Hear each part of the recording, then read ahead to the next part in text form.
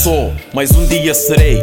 E aquilo que eu já percebo, pois não mais perceberei. Tentarei contornar, dar ao lado, para o Gui Júnior não viver o que eu vivi no passado.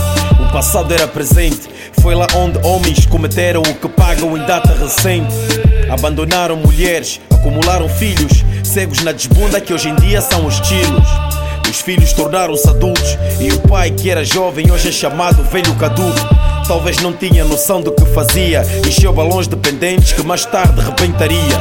Agora é acusado, julgado e condenado por filhos cuidados e abandonados.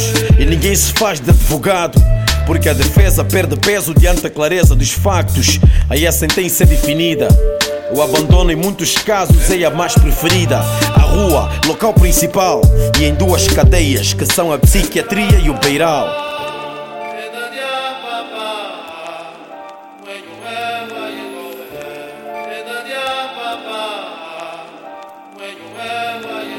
Fazer o pai sofrer pelo que cometeu, sofrer pelo carinho que não me deu, por me abandonar enquanto era criança. A raiva e o rancor dão lugar à vingança.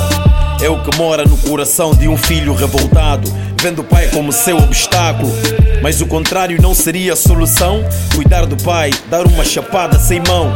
Existe lógica em pagar o mal com mal, só que antes da lógica existe a razão.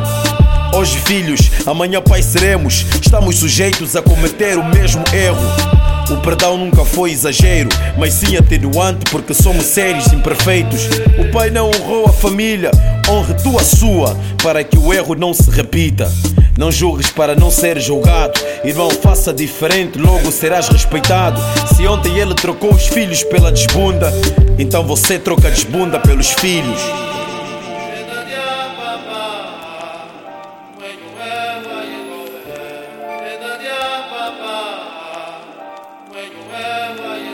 Mas fora as frustrações, tu tens aquilo que te gera alegria e sensações.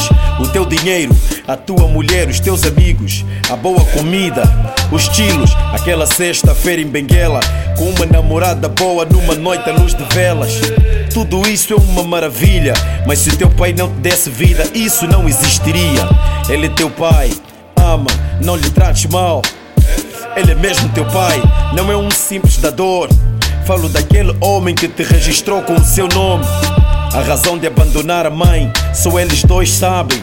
A mãe nunca te contará, não odeies por esta ação.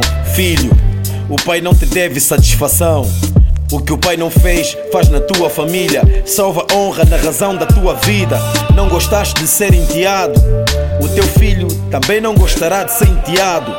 Pôr o pai a comer lixo por aí, como se fosse um inseto no capim.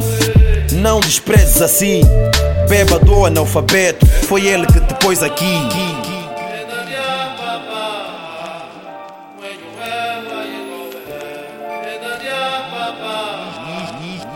Foi ele que te pôs aqui.